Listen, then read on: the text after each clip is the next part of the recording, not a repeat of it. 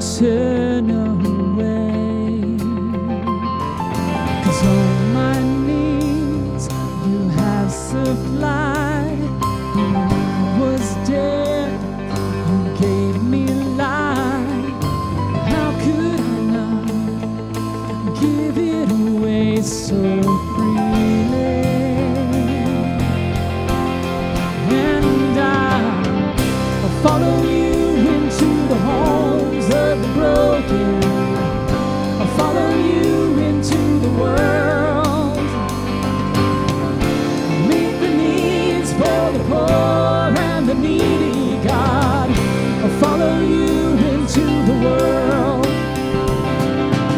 Use my hands, use my feet to make your kingdom come to the corners of the earth until your work is done. 'Cause faith without works is dead, and on the cross your blood was shed. How could we not give it away so freely? And I'll follow you into the homes of the broken. I'll follow you into the world. I'll meet the needs for the poor and the needy, God. I'll follow you into the world. I'll follow you into the homes of the broken. I'll follow you into the world. I'll meet the needs for the poor and the needy, God. I'll follow you into the world. And I'll give all myself. And I'll give all myself. And I'll give all myself to you. Oh, I'll give all myself. Yes, I'll give all myself. And I'll give all myself to you. Yeah, I'll follow you into the homes of the broken. I'll follow you into the world. Meet the needs for the poor and the needy, God. Follow you into the world. I'll follow you into the homes of the broken. I'll follow you into the world. Meet the needs for the poor and the needy, God.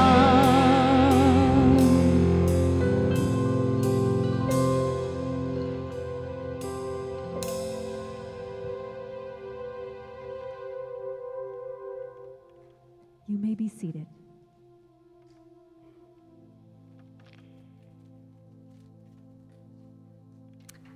Good morning. Will you pray with me? Dear God, thank you for your amazing power and work in our lives. Thank you for your goodness and for your blessings over us. Thank you that you are able to bring hope even through the toughest times, strengthening us for your purpose.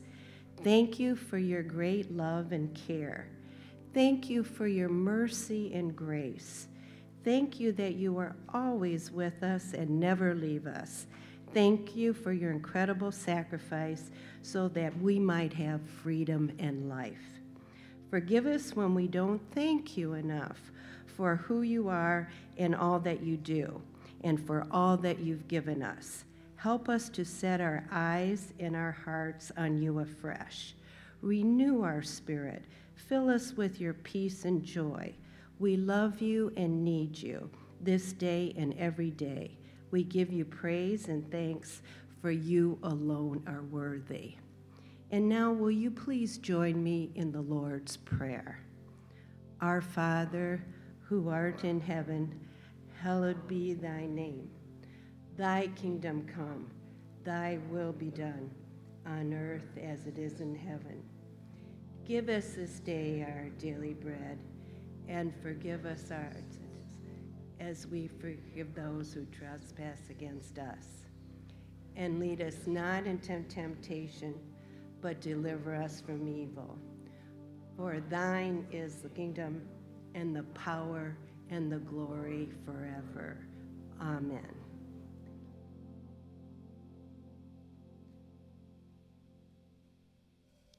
Amen. Well, thanks for joining us this morning.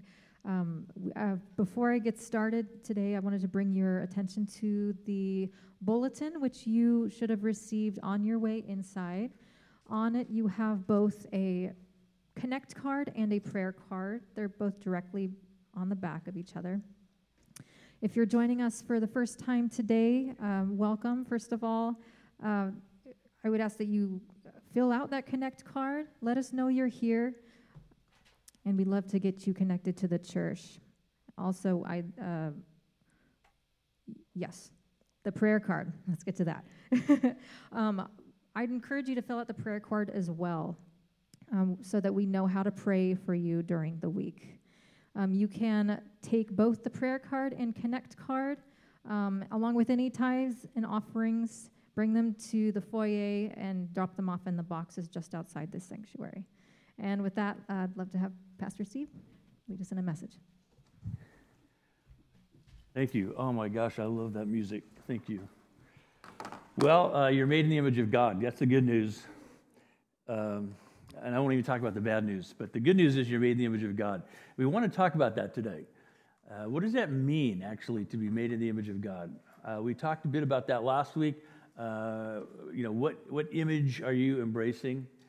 Whose image, what image are you embracing as the guide for your own identity and direction in life? We want to dial it in and talk specifically about this question. What does it mean to be made in the image of God? Is it just figurative, literary, hyperbolic, poetic language? Or is it telling us something that is so core to who we are, to who God is and who we are, that if we miss it, we miss the whole message. So that's where we're going today. And to give us a framework, let's start with Genesis. Genesis 1:26-28. If you're new to reading the Bible, it's confusing, all these names. You think, oh, Genesis, yeah, I drive one. No, it's not a car brand. It's the first book of the Bible. And there's a lot of books in the Bible. The names usually have something to do with the first word in the text or the best description of it or by whom it's written. And then it's numbered because it was a simple way to help people find their way through it.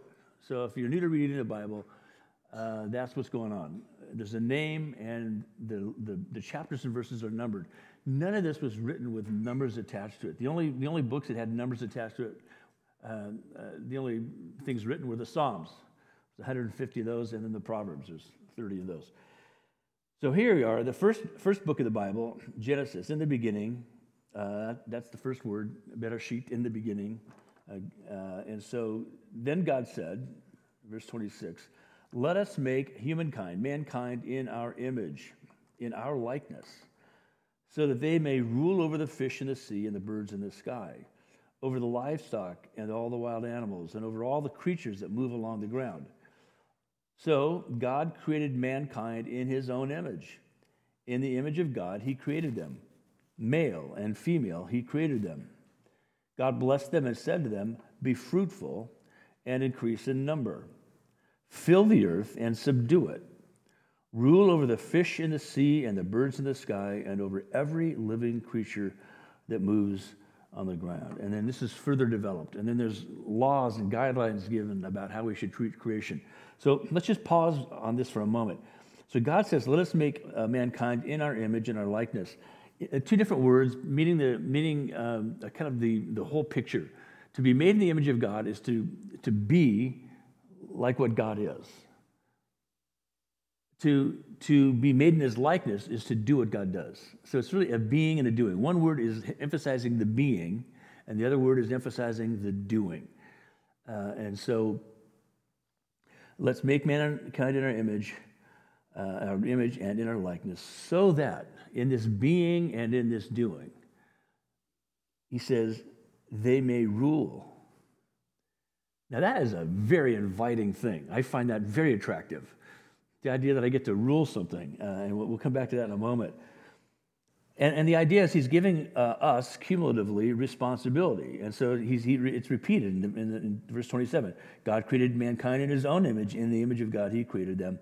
Male and female, he created them. So there's no second-class citizens. It's one humanity, male and female.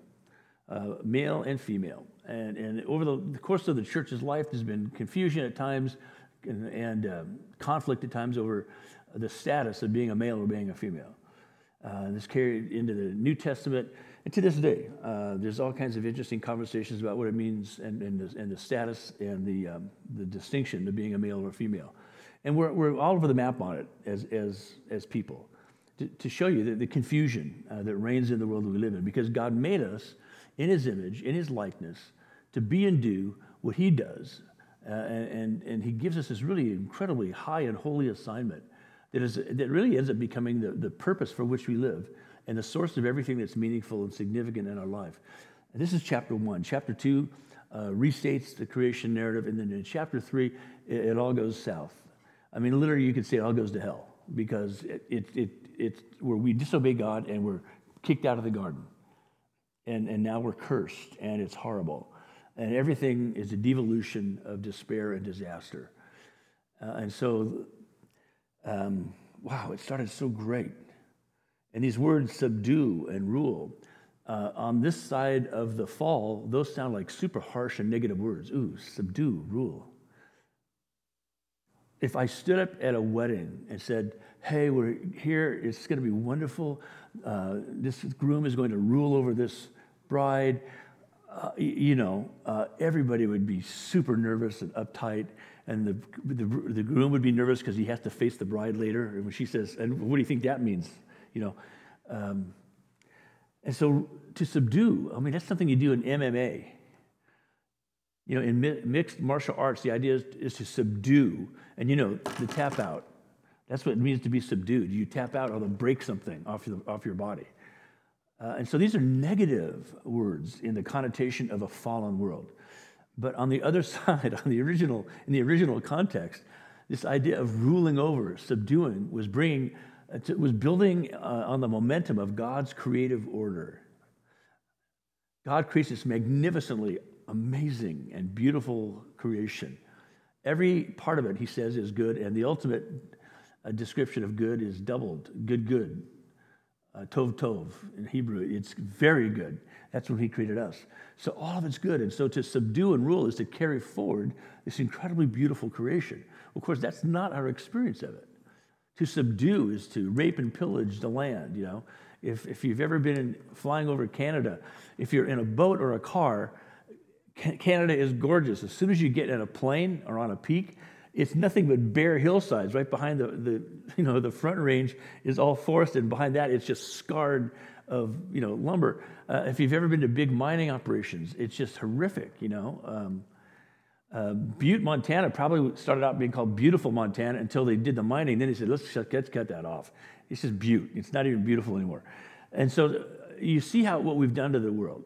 Many, many beautiful places, but there are lots of other crazily ugly places. There is a permanent thing called the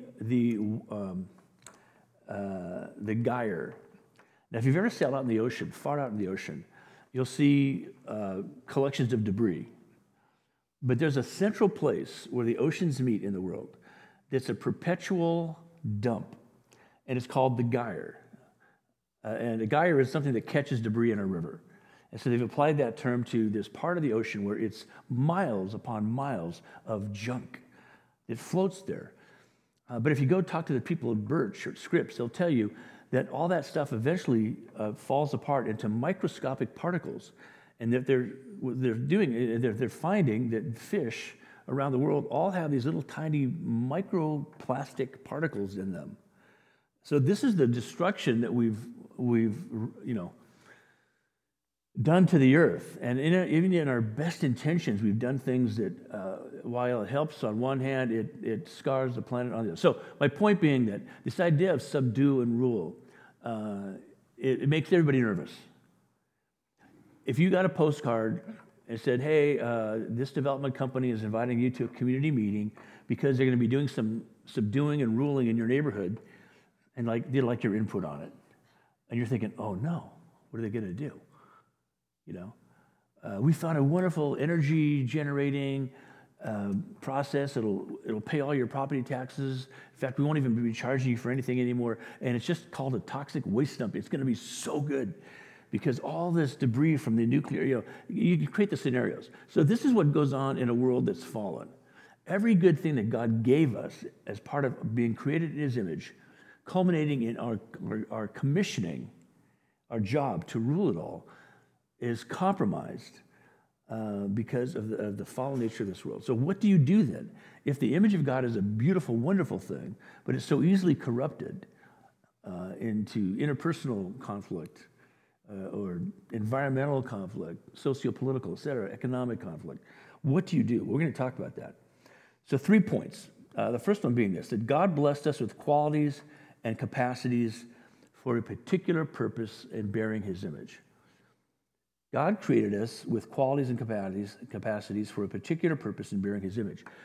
That's what we tend to think of as the meaning of bearing His image. Well, I can think, I can imagine, I can ideate, I can create, I have a sense of consciousness, I can do all these wonderful things. Well, of course, immediately what any number of scientists will tell you is, well, we can show you that all that's true of many other creatures as well. To some degree, not to the degree in a human being. Also, and the whole idea is it kind of is taking us down a notch. And this is very much I won't say it's a scientific approach at all. It's ascientific. That is, it's not scientific, because what it is a philosophy saying you're not that special, because all these qualities that you think make you someone created in the image of God don't count. You have the same DNA as a rat. You have the same this as the that, missing the whole point. Yes, we have all these amazing capacities and qualities. That's not what distinguishes us as being made in the image of God. What distinguishes us clearly in Scripture, bearing the image of God, and don't miss this because this is so lost for so many folks who are followers of Jesus. The whole point of being made in the image of God is this, a particular purpose in bearing His image, to rule in the manner of God.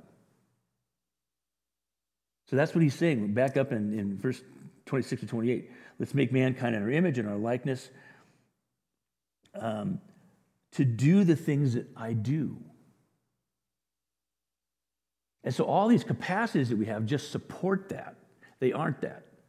The fact that you're creative, the fact that you have an imagination, all important things, but not the thing that says that's the image of God in you. Those are the things that represent God's creation of us so that we could bear His image, which is to do the things He does. Do you follow me on this? It might sound like I'm, a very subtle thing or an inconsequential thing. It's so important because we're the only creation, we're the only creatures given this commission.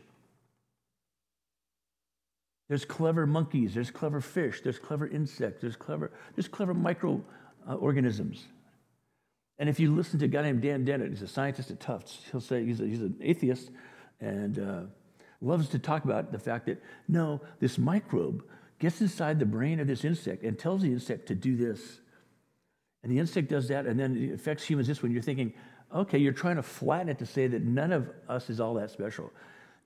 No microbe was given the commissioning to rule over creation.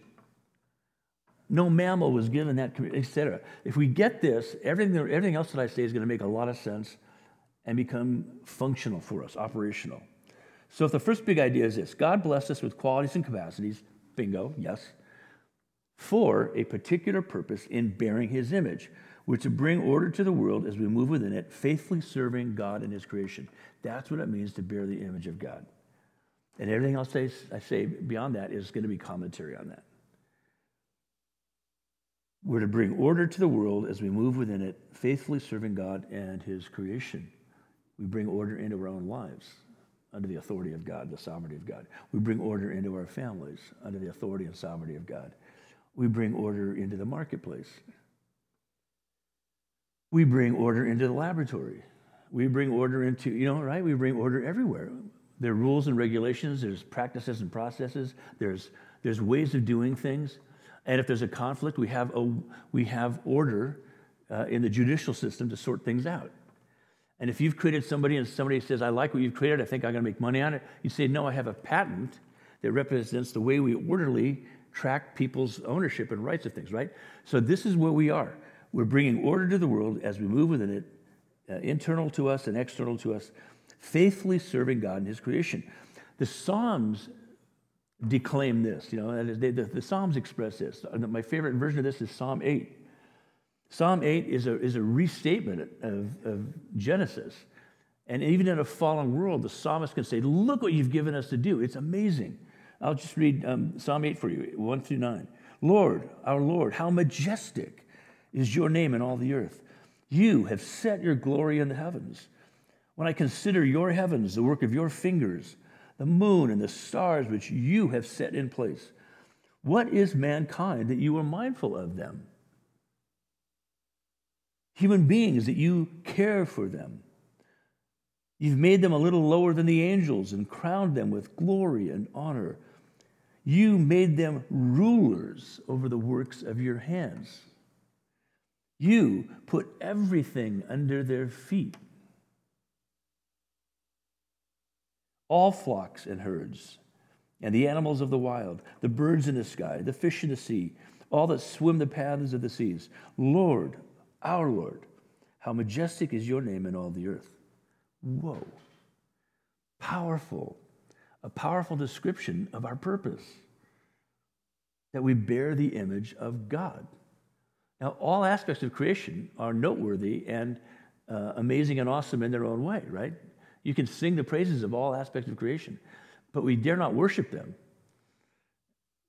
What we say is, our purpose is to serve them as we serve the God who made us and whose image we bear. This is a right sizing and a right framing of what it means to be a human being. Now, sin cannot remove the image of God from us. Let that sink in. Sin does not remove the image of God from us. It redirects it. And instead of doing things that benefit all creation and honor and glorify God, we do things and have the capacity to do things that destroy it. Putin is made in the image of God, and he's exercising it vigorously in the wrong direction. On your worst days, I should say, you do the same thing. You align all your capacities to do things that later you regret or you're ashamed of or you have to apologize for or pay a fine to get out of. This is the bane of being a human being. We bear the image of God. If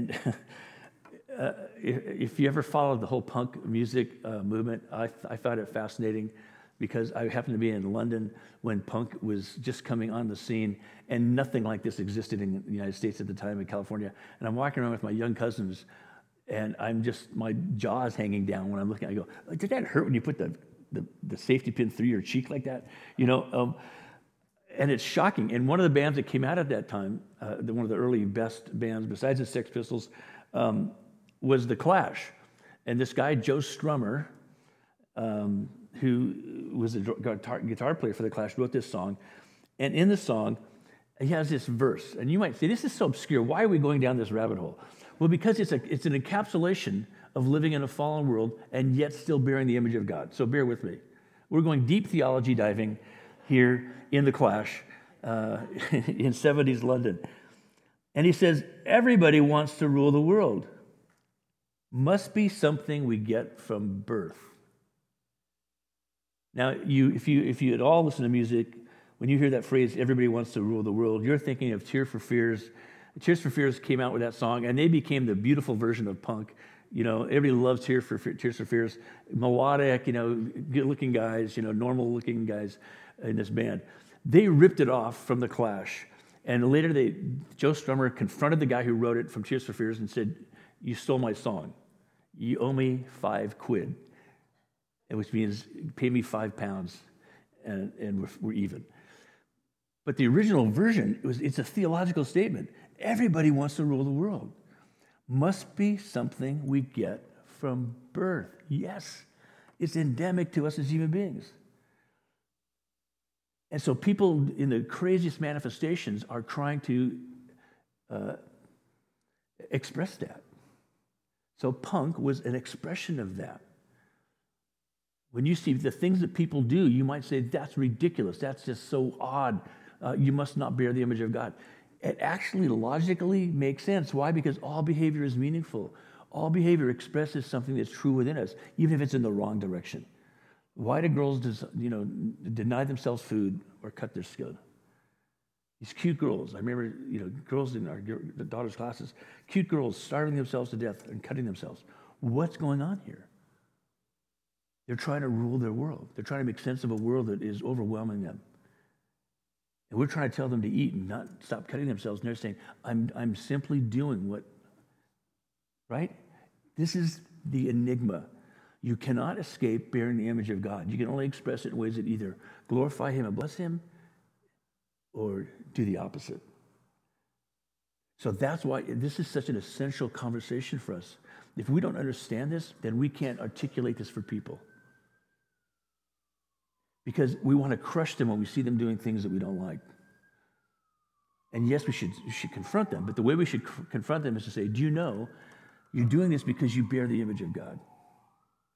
And you're trying to rule and make sense of and order your world in a way that is so destructive for you and for everybody around you. Can I help you understand the God that loves you and can realign you with his purposes so that as you bear his image, it blesses you and blesses people through you? You catch that conversation? Because if we just discount the evil and the craziness around us, we miss the fact that means something. That means something. It means people who are disconnected from God are still trying to live out the fact that they bear his image to make order out of creation, only now it's disorder. Exodus tells us this: you shall have no other gods before me. You shall not make for yourselves an image in the form of anything in heaven above or on the earth beneath the waters or in the waters below. Why? Because God has already made an image of himself. It's you. You are made in the image of God. That's why we don't make images. Because they're less than what God made and called good. You. The debate over are we born evil or good? The answer is yes. We were created good, and immediately on birth, we inherit sinful nature. And this is the key thing. Whether Joe Strummer had any idea what he was talking about or not, he captured it. Must be something we get from birth. So that's the first point. God blessed us with qualities and capacities for a particular purpose in bearing his image, which leads to the second point. And it's this. Paul, the Apostle Paul, and now we're in the New Testament era, post Jesus' ministry and death and resurrection from the grave, post his ascension into heaven, his promise to return, his giving of the Holy Spirit. Now this fellow, Paul, has become a follower of Jesus. He's articulate, he's brilliant, he's an international man, he's a Roman citizen, he's a true blue Jew. He has all the credentials and qualifications to be an apostle of Jesus, which he is. And Paul tells us that Jesus is the image of God and his promised rescue of the world. He's the one to restore us into our right mind, our right heart, our right relationship with God, so that we can actually understand and express properly the image of God in us. And this is what he says. He writes to the Colossians. This is a little church up in what is now modern-day Turkey. So Colossians 1:15-20, classic text. The Son, Jesus, is the image of the invisible God. Same language we see in Genesis 1. Only now it's God himself in our presence saying, this is what it looks like.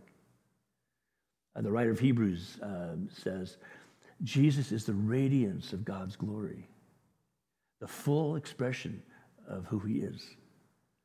And so Paul goes on to say, the Son is the image of the invisible God, the firstborn over all creation. Not the firstborn as in being born and qualifying for the job, but the first example, the prototokos. He's the one that he is the one that represents what this is supposed to be by being made in the image of God and fully functioning in it. For in him all things were created, things in heaven and on earth, visible and invisible, whether thrones or powers or rulers or authorities. All things have been created through him and for him. All things. The hydrogen that fills the universe. All things. The nitrogen and carbon and oxygen that makes life possible. All things. Nothing left out. He is before all things, and in him all things hold together. And he is the head of the body, the church.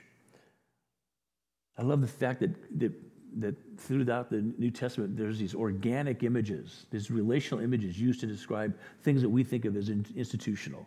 When you say the word church, people think, an institution, a corrupt, perhaps, institution, a confused and confusing institution, an institution that tends to close in on itself and hides from the world. And when they try to reach the world, they oftentimes do it on their own terms in a way that people find off-putting. That church. But it's not an institution, it's a body. In another place, Paul calls it the bride of Jesus. The household of God, the family of God, the plant, the living temple, all those organic expressions to describe it. So he says of Jesus, Paul continues, he is the beginning and the firstborn from among the dead, so that in everything he might have the supremacy.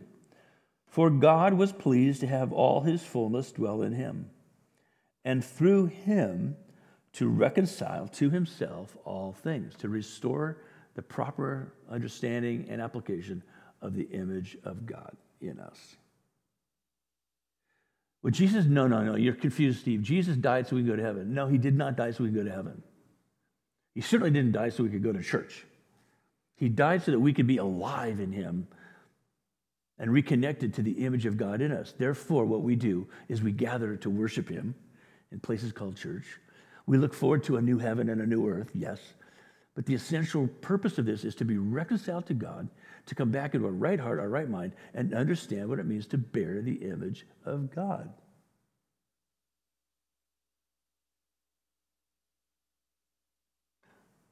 Whether things on earth or things in heaven, by making peace through his blood shed on the cross.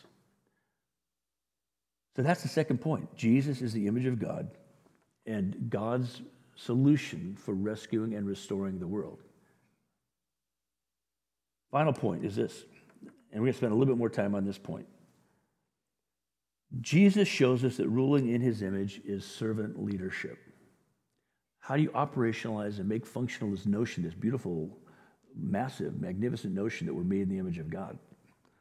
It's reduced to a very simple term, servant leadership. Not a program, but a person, Christ in you and you in Christ. So Jesus shows us that ruling in his image, ruling and subduing and ordering in his image is servant leadership. And you see this throughout the gospel. I'm just picking the passage from Mark chapter 10. Then James and John, the sons of Zebedee, came to him. Teacher, they said, Rabboni, we want you to do for us whatever we ask. Well, that's a very humble, as they would say in England, that's cheeky. So Jesus, was he smiling? Was he looking bemused? Was he going, what? Did he step back? But he asked them, well, what do you want me to do for you? In the bubble above his head, it would have said, it can't be good. It can't make sense. I don't even think you have any idea where this is going to go. But sure, yeah, what would you like me to do for you? Because it's really an open invitation to Jesus to talk about why he came. Sure, yeah, I'll start with wherever you are, and I'll take it where it needs to go. What do you want me to do for you? He asked. They replied, well, I knew it'd work, Well, let one of us sit at your right and the other sit at your left in glory. Oh, you just want to sit at the right and left hand of God. Oh, why didn't you say so? Sure, oh yeah, that's easy. No, so he says, you don't know what you're talking about. You don't know what you're asking. You have no idea what you're asking. Can you drink the cup I drink, or be baptized with the baptism I am baptized with? And immediately they said, we can. Now, years ago, I was studying at the University of Washington in this intensive linguistics program sponsored by Wycliffe Bible Translators and the University of Washington, and it was this 10-week intense linguistics program. Awesome stuff, and brilliant professors, et cetera, et cetera.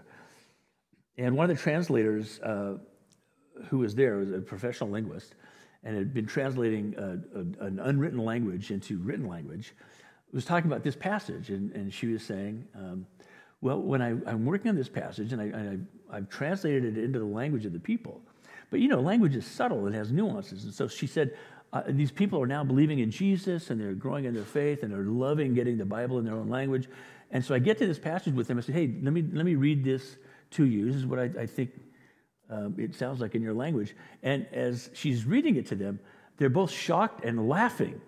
They're shocked, like, oh my gosh. And then they start laughing. And she said, what's going on? And she said, well, the people said, well, what's going on is you have James and John coming to Jesus, making this request, and Jesus says to them, well, can you outdrink me? And they said, yes, we can outdrink you. And so this is what was going on in this culture. And she's like, whoa, let me pull this back. Let's just redo this. No, that's not what he's saying at all, right? But it may as well have been, because James and John are so sure and convinced, oh, yes, of course. If that's all we have to do, yeah, fine. It's a mere detail. Jesus said to them, you will drink the cup I drink and be baptized with the baptism I am baptized with. Can you imagine how many times John later thought about this when he was exiled on the island of Patmos? A barren rock in the Mediterranean, thinking, what was I thinking about? Have you ever said anything that you wish you could unsay? Can you remember your younger self saying things that now you think, I can't imagine what my parents were thinking and what my teachers or coaches or whoever else was hearing this was thinking, but I hate to think I now know what they were thinking because I can see it from the perspective of maturity. This is ridiculous. I wish I could take it back. And you're now embarrassed 40 or 50 years later. It's kind of like looking at pictures of what you wore. At certain points in your life, you thought, I can't believe I wore that. Why did my mother let me? Oh, she didn't let me. I told her I was going to wear it no matter, So here's the dilemma. Jesus says, no, you will. You will drink this cup. You will be baptized in this baptism. But then he lets them know what's going on. But to sit at my right or left is not for me to grant. And of course, he's talking about this incredible theology of God raising him up and seating him at the right hand.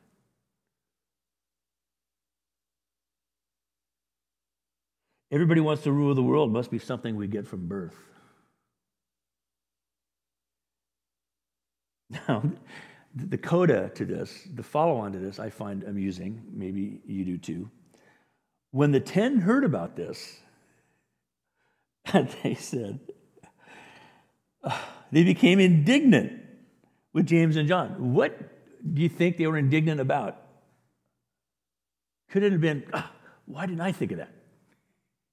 Why did they get to him first? I was going to ask that. Or how dare they be so presumptuous? But really, it's not so much that. It's that, hey, no, that's a great idea. Is it too late to get in on that? Jesus had said, right, this is not for me to grant. These places belong to those for whom they have been prepared. And when the 10 heard this, they became indignant with James and John. Jesus called them together and said, look, can we just talk? Can we just talk about the world you live in and what it looks like for people to bear the image of God in their own thinking? You know that those who are regarded as rulers of the Gentiles lord it over them. How would you like to be in that program? You are in that program. The Romans are lording it over you. You know exactly what that feels like.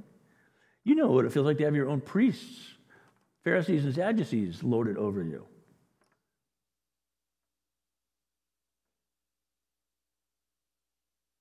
Their high officials exercise authority over them. Exercise is a very kind way of saying they abuse authority over them. That's why Jesus came up with things like, hey, if they make you carry their pack 1 mile, carry it 2. Outdo them. What they want to do by way of abusing their authority under the color of a badge or a rank, you show them that what you do is motivated by love. Not so with you. Instead, whoever wants to become great among you must be your servant, and whoever wants to be first must be slave of all. For even the Son of Man did not come to be served, but to serve, and to give his life as a ransom for many. Can you imagine how quiet it was in that room? Like, whoa. I had no idea. It just seemed so right at the time. Well, it was right in a sense that you were acting out of the fact that you're created in the image of God, to bear his image, to rule and subdue, and bring order into the world. You have been socialized. First of all, your nature has been corrupted by sin. And then you've been socialized into a system that says, this is how you work it. This is how you play the game. This is how you get it done. This is how you game the system. And everybody in this room is, to some degree or another, an expert at that, as much as we hate to admit it. It's so unconscious to us, we don't even realize we do it. And it's not to feel ashamed that you have some level of expertise in that. It's just that you're doing what you were created to do, to bear the image of God. It's just not aligned with God's purposes. And therefore, it doesn't really work according to God's purposes and doesn't achieve God's purposes. Therefore, John later writes, John, when he writes his letters, he writes the Gospel of John, he writes some letters. In 1 John 2, he says, therefore, whoever claims to live in Jesus must live as Jesus did. That was his takeaway from that whole conversation. Years later, as it matured and percolated throughout his thinking and his head and his heart, he realized, okay, that's what this means. Whoever claims to live in him must live as Jesus did. This is a great summary of servant leadership. We are served by Jesus to serve others, and we serve Jesus by serving others, right? Let me say that again. We are served by Jesus to serve others. And by serving others, we serve Jesus. Why is this distinction important? This is not some kind of irrelevant nuance. This is a really important order of things. Again, recapturing what it means to live in the image of God. Here's what Paul told the Athenians. We see this in Acts 17. The God who made the world and everything in it is the Lord of heaven and earth, and does not live in temples built by human hands. Because he was standing at the Parthenon, on the Acropolis, that hill above Athens, and they have all these monuments to various gods, and they have one to the unknown God, just to kind of make sure you don't miss anything. And now Paul is there saying, all these temples, God doesn't need this. He could have been standing in Jerusalem saying the same thing. It's that served its purpose, but its purpose has been fulfilled. He does not live in temples built by human hands, and he is not served by human hands. Now that's a different way of thinking, because we tend to think, I want to serve God. It's a beautiful thought, I want to serve God, as if God needs to be served. Paul says here, God does not need to be served. He's got plenty of servants. Seraphim, the cherubim. He does not need to be served by human hands as if he needed anything. Because that's what happens. It devolves into, okay, I got to do something for God. I got to give God part of my income. Again, I got to make time to serve others. No, because God is going to be bummed out if I don't. God wants me to do this with my sexuality. God wants me to do this with my money. God wants me to do... it's never ending. When did it stop? This is where that goes. I've got to serve God. I got to prop God up. I got to praise him so he doesn't feel insecure. I got to make sure he knows that, no, you're number one to me. The whole horoscope thing, just a fun thing I do. But no, you're the one.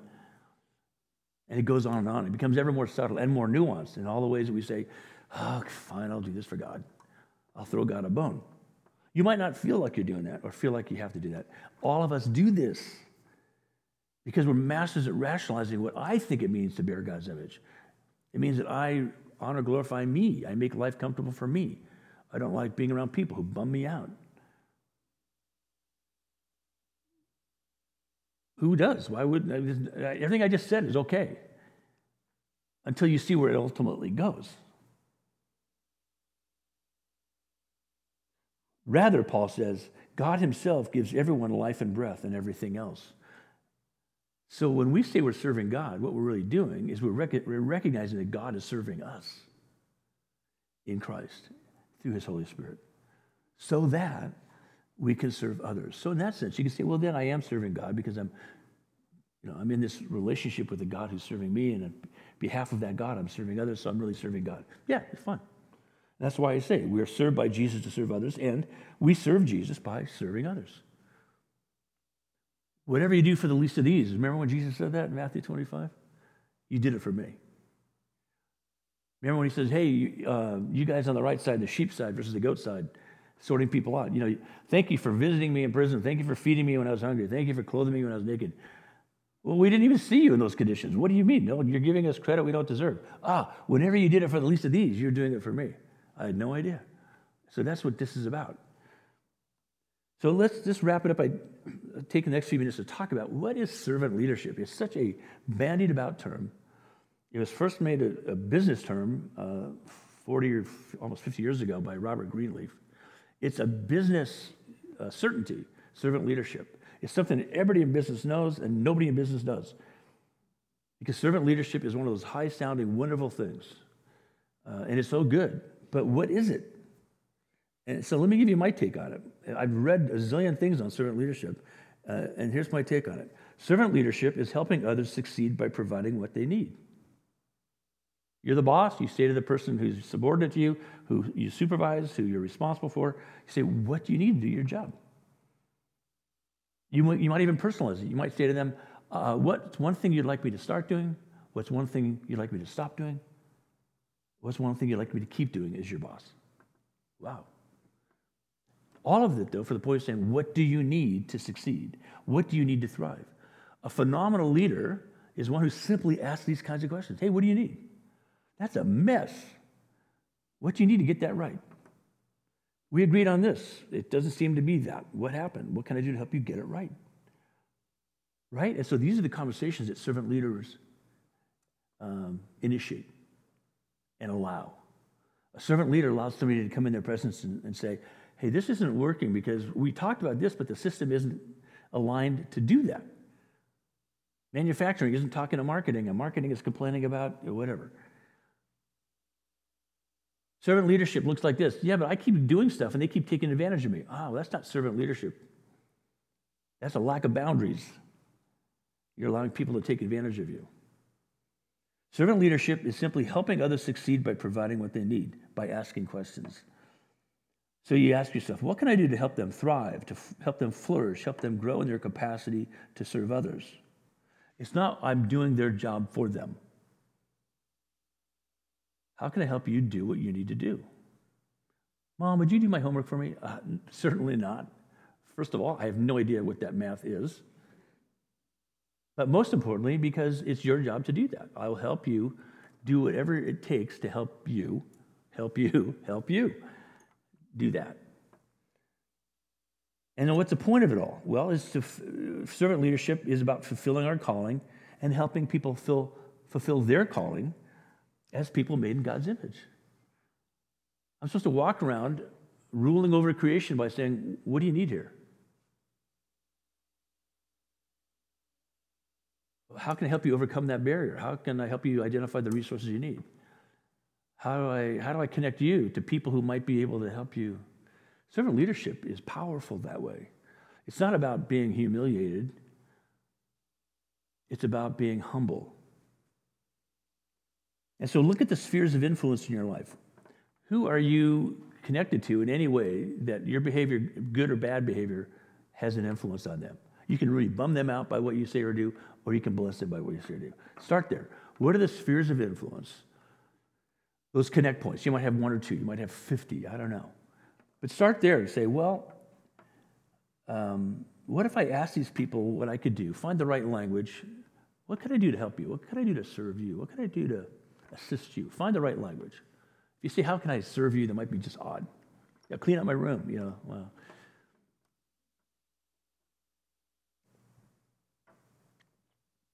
How about questions like this? What did Jesus do that I could do? Why did Jesus do what he did?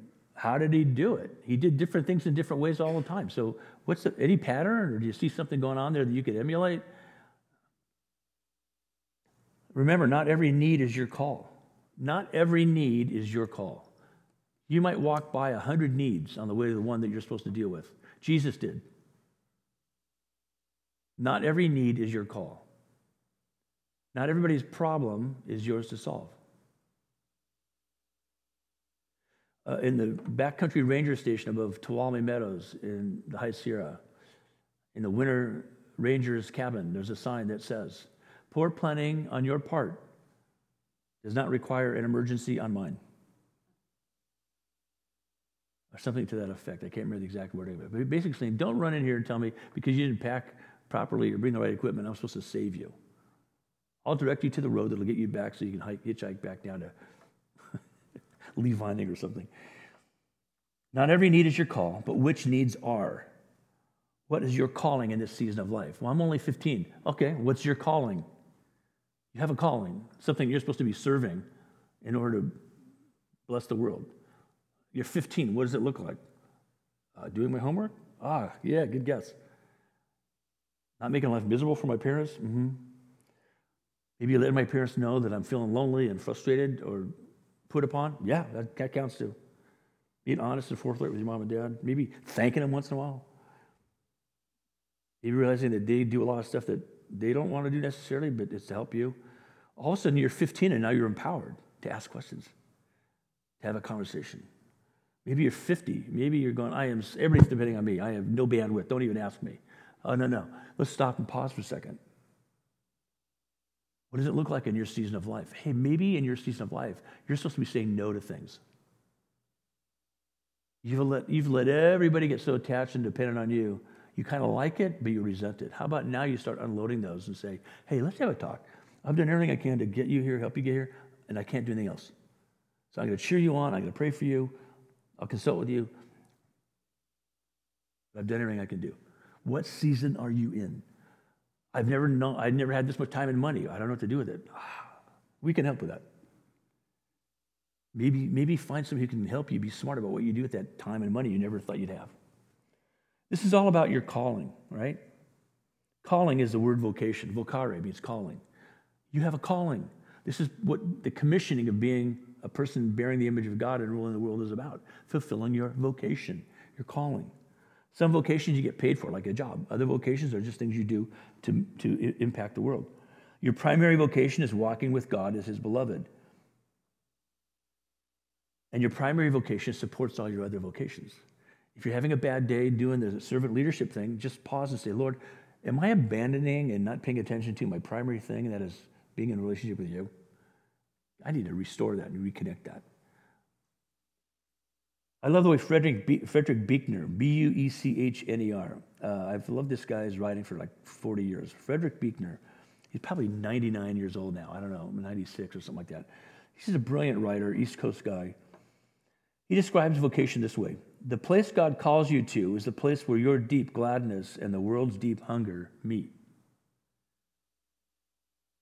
Your ultimate calling is a place where your deep gladness, the thing that makes you feel most alive, meets a significant and deep need in the world.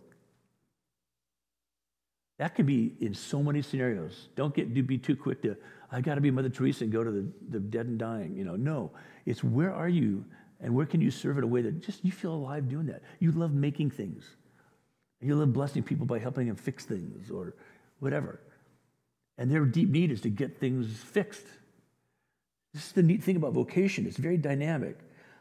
And see, by investing in yourself, you become the most alive, fulfilled, and joyful version of you. Now, if this is true, why don't we pursue this? If this is another way of saying you're lined up with the image of God in you, if this is true and we never feel better than when we're doing that, why don't we pursue this? Why don't we consciously, intentionally think about this? Why? And the short answer is that we don't believe we bear the image of God. We believe it's just an honorific, a nice thing that we see in the Bible, and not a functional, essential core thing, without which life does not make sense. I'll rephrase that. If we don't know who we are in Christ, we won't know who we are in the world. If we don't know who we are before God, we will not know who we are before people. And we'll be asking people, tell me who I am. To what should I do? You see the linkage there? If we're not focusing on what it means to bear the image of God, to learn how to say yes and no, I will, I won't, you can count on me, I'm not available, whatever the right answer is. If we don't get that right, because we're walking with God as our primary vocation, learning how to understand what it means to bear his image, if we don't know who he is, we will not know who I am, and I won't know who you are, right? To bear something means carrying the weight of it. If I'm bearing the image of God, I'm carrying the weight of it, the grandeur, the honor, the glory, whatever it is, the responsibility of it. To bear something means supporting it. To bear something means applying your strength to it. I'm going to lift that up. I'm going to carry that. You see, we might acknowledge the image of God in us, but we don't intentionally mobilize our life around it. And it doesn't take all that much effort. It just takes a bit of intentionality. How about if I just keep doing what I currently do, but see it as a way of bearing the image of God? Would I make any tweaks in it? Would that lead me to maybe make a big wholesale shift? I don't know. If we don't do it, we become distrustful, lonely, empty, preoccupied with ourselves, and preoccupied with our problems. Because a small God means big problems. Big problems mean a small God. A big God means small problems. Or smaller than we thought, right? Without him, without this, we have a lack of empathy. We just don't give a rip. It's not my problem. We have a strong desire to conserve our energy and to conserve our resources. I don't know if I'll have enough. I can't really help you. You should have thought of that. And this is a functional description of what it's like being in hell. Being in hell is a lack of empathy. It's I don't give a rip. I don't care. Doesn't matter. Take care of it yourself. I'm distrustful. I'm lonely. I'm empty. I'm preoccupied with myself. You think you got it bad? I got it worse. That's a description of hell. C.S. Lewis made this observation. There are only two kinds of people in the end. Those who say to God, thy will be done, and those to whom God says in the end, thy will be done. All that are in hell choose it, he says. Everybody in hell chooses it. I don't believe in a God who would send me to hell. You don't have to. I wouldn't believe that about God either. You're choosing to go there. You're choosing. Why would you do that? You bear the image of God. Milton had a brilliant poem, Paradise Lost, and in it he has Satan saying, I'd rather be the king of hell than a servant in heaven. That's how it goes. So when we make room in our lives for others and care for others in Jesus' name, we are embracing our calling and therefore embracing him and therefore living out what it means to bear the image of God. With appropriate boundaries, with rest and refreshment, all that. I'll finish by saying this. COVID disrupted this. But unhealthy individualism has been at play in our culture for a very long time. COVID exacerbated what is already true about our culture. I don't know if they still have it at Nordstrom's. They used to have a theological section in the women's clothing area. It was called The Individualist. I don't know if you ever remember that section. When I was, I wouldn't say dragged in there, but when I accompanied my daughters or my wife, and I'd walk in there, I'd see I think it's called The Individualist, something like that. And I would always add, it's the rugged individualist. You know, I would think, oh, now that's such an American thing. This is the individualist section. They could have just called the whole store The Individualist, and it would have been perfect. Individualism is a really critically important thing. Every teenager needs to go from being dependent on mom and dad to being an individual. However, Americans take it to the whole next level of being an individual. And what's happening in our culture is everybody is too caught up in being an individual. 80% of churches in America are shrinking. I know, better snacks. That's what we need. No. The divorce rate is stabilized at 50% only because, in my opinion, less people are getting married. Most couples I know live together. They don't get married. Why would I get married? It's too complicated. So the people who are crazy enough to get married, they stabilize at a 50% divorce rate. And we think that's really great. Well, it just says that we're individuals. We're afraid of making the commitment. I want to rule the world on my terms. I've been like this since birth. And this is not a matter of introversion or extroversion. It's about doing life together. What does it mean to be in community? Bonhoeffer said we need time alone, we need time together. We pretty much want to have time alone or with people on our terms in small doses. I'll wrap it up by saying this. We said the Lord's Prayer today. Thank you very much, that beautiful prayer and the Lord's Prayer. The Lord's Prayer is praying together. Notice the language in the Lord's Prayer. Forgive us, lead us, deliver us. Give us, forgive us, lead us, deliver us, not just me. Now, if I'm my own, and I pray the Lord's Prayer on my own, but I'm praying on behalf of the community. And I'm praying it for myself. Lord, forgive me my sins as I forgive those who sin against me. But forgive me more. You know, we need to say it on our own, but it's always a communal prayer. When they said, Jesus, teach us how to pray, he said, pray as a community. In the Lord's Prayer, Jesus calls us out of isolation into community, into a community, a unique community shaped by his image. And so we pray it as a commitment and lean into it as a community. Why? Because it leads us to Christ, in whose image we're saved to serve together, caring for the world that he created. So Lord Jesus, that's my prayer for me, for my brothers and sisters here, for this church, for the people beyond the walls of this place who know you but aren't connected anywhere, who don't know you and are disconnected from their rightful identity as those who bear the image of God. So Lord, I pray that you do a work of renewal in us. You do a work of revival in this church, a work of regeneration, a work of restoration, that in this church and in every church in this community, that would be the movement of your Spirit to restore your people to their rightful identity as those who bear the image of God. I pray that this movement of renewal and awakening would sweep our city and our county and our state and our country and join those movements that are already underway around your world, that your will would be done, your kingdom come on earth as it is in heaven. We pray this in Jesus' high and holy name. Amen. We're going to wrap up worship. We're going to sing a song to worship God. This is a chance to you present yourself to him. To say, Lord, I've been listening to the music, to the prayers, to the message. What do you want to say to me? If you want to contribute anything, you can contribute on the way out or mail it to us or whatever. We exist because of the goodwill of God's people. You exist because of God's goodwill in you as you learn how to bear his image wherever he leads you. Let's continue and wrap up worshiping the Lord together.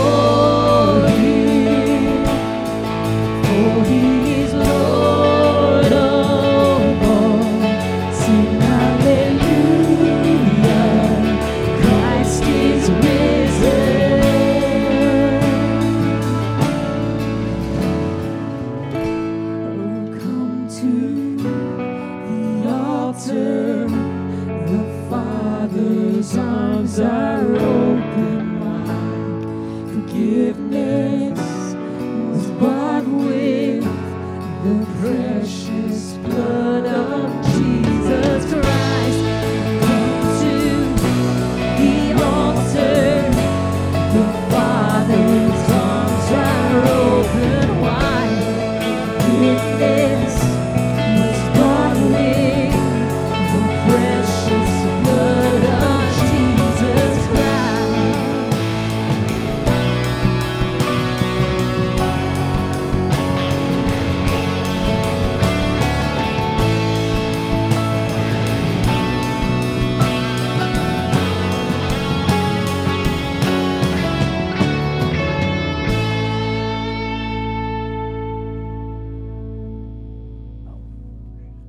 What a perfect ending to worship. Actually, what a perfect beginning for the rest of your day. As you leave today, if we can pray for you, go right around the corner into the prayer garden. There'll be some people who have a brief prayer with you for anything that concerns you or anything that you're concerned about. Get a snack, something to eat outside, or we have a light brunch. And then at 11, about 11, you're going to hear some music. Come in here, and we're going to do 2 short videos and a little bit of discussion called Conversations.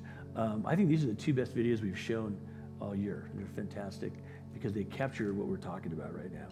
So let us pray for you, get something to eat, come back for a conversation.